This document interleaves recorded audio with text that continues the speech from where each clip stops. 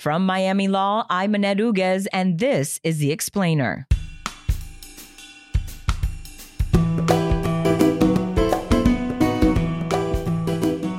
The bail system, when it incarcerates folks who do not have the money and do not have the resources, it's a huge driver of convictions and pleas, because if you're in jail, you can't afford a bond, you can't afford to pay it, so you're stuck in jail. Are you more likely to sit there for a year, or are you more likely to enter a guilty plea to get out? And this is especially the case with minor offenses. Welcome back to the Miami Law Explainer, the legal affairs podcast where Miami law experts lend context and historical relevance to today's headlines. On today's show, Innocence Clinic Director Craig Trocino unpacks the Illinois Pretrial Fairness Act. Morning, Craig. Morning. Hey, thanks for coming back to The Explainer. Oh, thanks for having me back. I'm glad to be back. So let's talk about bail reform, as Illinois just became the first state to abolish cash bail. What are the pros? What are the cons? Well, first, it's important to really understand when bail is in play.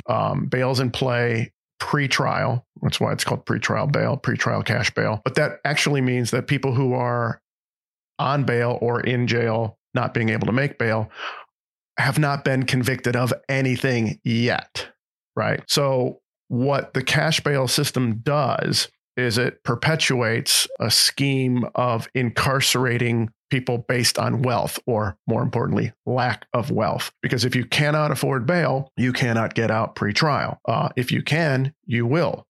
So the folks that are in jail, and I'm using jail as opposed to prison. Prisons are for people who have been convicted and sentenced. So We're talking only about jail now. But if you're in jail with a bail, with a bond, set for you, and you stay in jail, that means you do not have the resources to meet that obligation. And therefore you're in jail because of your lack of wealth. So if you don't have cash bail and you want to make sure people come back to for their appearance, which is sort of what the whole reason about bail is. So how is that part of the equation being satisfied? Or we're just letting people go? I'm not convinced that the only reason people come back for their trial appointments is because of a bail obligation, right? Because the data on people who are ROR'd, released on own recognizance, or given some sort of pretrial release short of bail, show up very, very regularly. So it's not the money that makes them show up. It's the obligation to the court that makes them show up. And I think the vast, vast majority of the criminally accused do abide by that. One of the problems with the bail system, when it incarcerates folks who do not have the money and do not have the resources, is it's a huge driver of convictions and pleas. Because if you're in jail, you can't afford a bond, you can't afford to pay it, so you're stuck in jail. Are you more likely to sit there for a year, or are you more likely to enter a guilty plea to get out? And this is especially the case with minor offenses. And it brings to mind the case that I'm sure a lot of the listeners have heard of, and if they haven't, they need to check it out. It's the case of Khalif Bowder. Khalif was an 18-year-old young man in New York who was wrongfully accused of stealing a backpack. They sent him pre-trial to Rikers Island. His bond, I think, was like $500, and he didn't have the money to make it. He sat in Rikers Island without being convicted of anything for 3 years. The vast majority of it in solitary confinement. He suffered abuse from the guards. He suffered abuse from fellow inmates. He finally, after 3 years, the state dismissed the charges against him. He got home and within a few months hanged himself in his mother's house. The pros of the Illinois law talked about. Are there any downsides to that? The downside is for the system perpetuating itself. The downside is not being able to force people into guilty pleas and convictions that they wouldn't otherwise do. And some of the data bears that out. We're talking about just local jails. There are, in 2020, there were 514,000 people in the United States in local jails. 427,000 of them were pre-trial, had not been convicted of anything. Right. So that's a huge portion of all the people in local and county jails that are there without being convicted.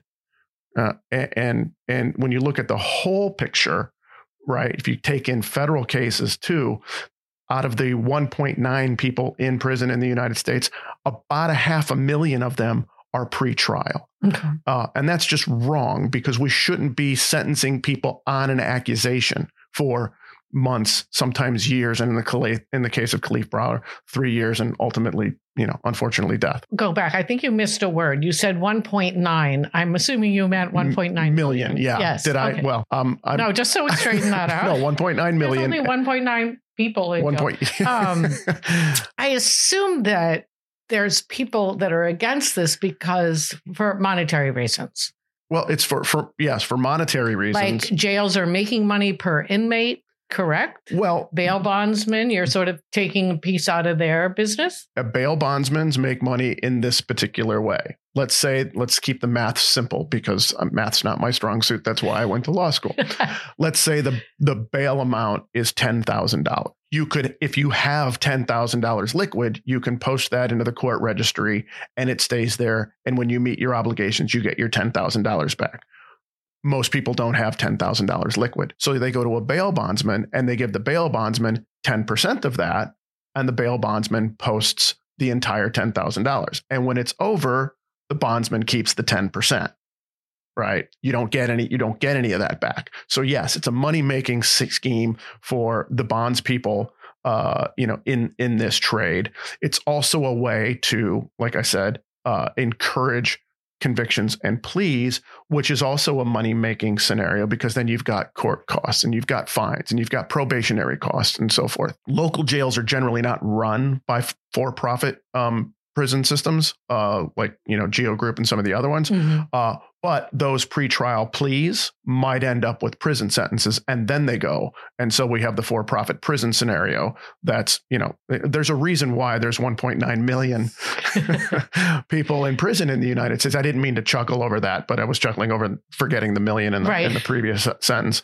And the proliferation of that has kind of gone in line with, there are other reasons, of course, but the proliferation of mass incarceration has tracked with the for-profit prison industry. Okay. So the Illinois Pretrial Fairness Act also clarifies that everyone is eligible for pretrial release, therefore placing the burden on the government to argue for detention. How much difference is that than what everybody else is playing with? I think it's a good scenario that they set up in Illinois, because the bail system has become so ubiquitous in the criminal legal system that it's sort of the default. In many jurisdictions, like here in Miami-Dade County, there's a list of standard bonds for offenses that the judges have. It's on any judge who's doing bond hearings has what the standard bond is. If they don't know it, they'll say, corrections, what's the standard bond on this? Because the Department of Corrections has it. And so that becomes the default. The idea that there is going to be a bond is the default. And plus, everybody has seen a TV show or a movie where the protagonist gets arrested for something dumb, and then the next scene is the poor guy sitting in jail by himself, either by himself or in a crazy holding cell. And then the officer goes, Jones, you posted, right? And then he walks out in the morning and there's, his loved one or somebody, who bonded him out. So it's become this fabric of the criminal justice system. And it doesn't have to be. It really doesn't have to be. It is because it has been, but that's not a way to proceed with an enlightened criminal legal system. We're going to do it because we always have. So have other states and cities enacted bail reform either like Illinois or in other ways? Illinois is the only state that has completely abolished it. But Nebraska, Indiana, New York, New Jersey, New Mexico, and Kentucky have all played in this space and altered pretrial bail to some degree. I can't let you go without asking you about white judges.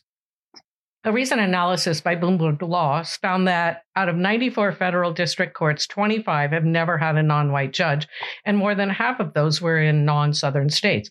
How do we get here? How do we make the judiciary and these courts more closely mirror the population they serve? Well, several reasons. First, elections matter, so vote. They matter for federal appointments. They matter for state appointments. Some states have gubernatorial appointments for judges. Some states have elections for judges. We sort of have a hybrid here. Trial judges are elected. If there's a vacancy, they're appointed. If there's no election, then they have to stand for an election. The appellate court judges are appointed and presumed to be retained, and there's a retention vote later. Other states like Wisconsin just straight up vote for everybody. I think Pennsylvania does it the same way, but it all comes down to a vote. So votes matter, elections matter for the makeup of the judiciary. Second, this clerkship pipeline shouldn't be a thing, because it drastically limits the pool of people who would be qualified jurists and qualified judges to serve. If we only look to, and historically we've only looked to clerkships and people who have represented the government in their practice years before becoming a judge, whether it's at a state attorney's office or the Department of Justice, or in some realm representing the government. There are thousands and thousands of public defenders, legal aid lawyers, civil rights attorneys, public interest lawyers who are supremely qualified and would love to serve as judges, but they don't get looked at. It's not why it happens. I'll leave to other people to speculate, but I will point out in the history of the United States, there's only been 2 people who have ever served as defense lawyers on the United States Supreme Court: Thurgood Marshall and Justice Jackson. Mm-hmm. Justice Jackson is the only justice who's ever been a public defender. That's extraordinary to me. Absolutely extraordinary. Gideon versus Wainwright is over 50 years old. There's got to be the fact that that's the case is just shocking to me. And having not only a diverse makeup of the courts, people of color, women, that's step one, but also a diverse background. If we only choose judges from this narrow stream of candidates, we miss out on a lot. And what we miss out on is perspective.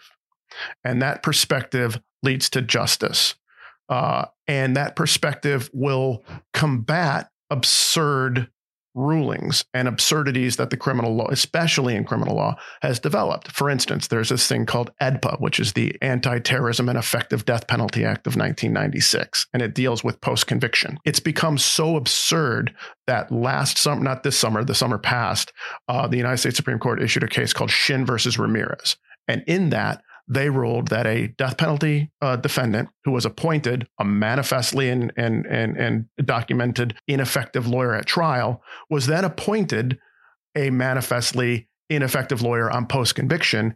And when it got to the United States Supreme Court, they said the ineffectiveness that was done in post-conviction was his fault. This is a lawyer that the government forced on him who was unqualified, and it was his fault. That's how absurd some of the legal rulings have gotten. On top of that, I mean, and from my own experience, years ago, I litigated a death penalty case for 4 years to the 11th Circuit twice on the existence of a staple.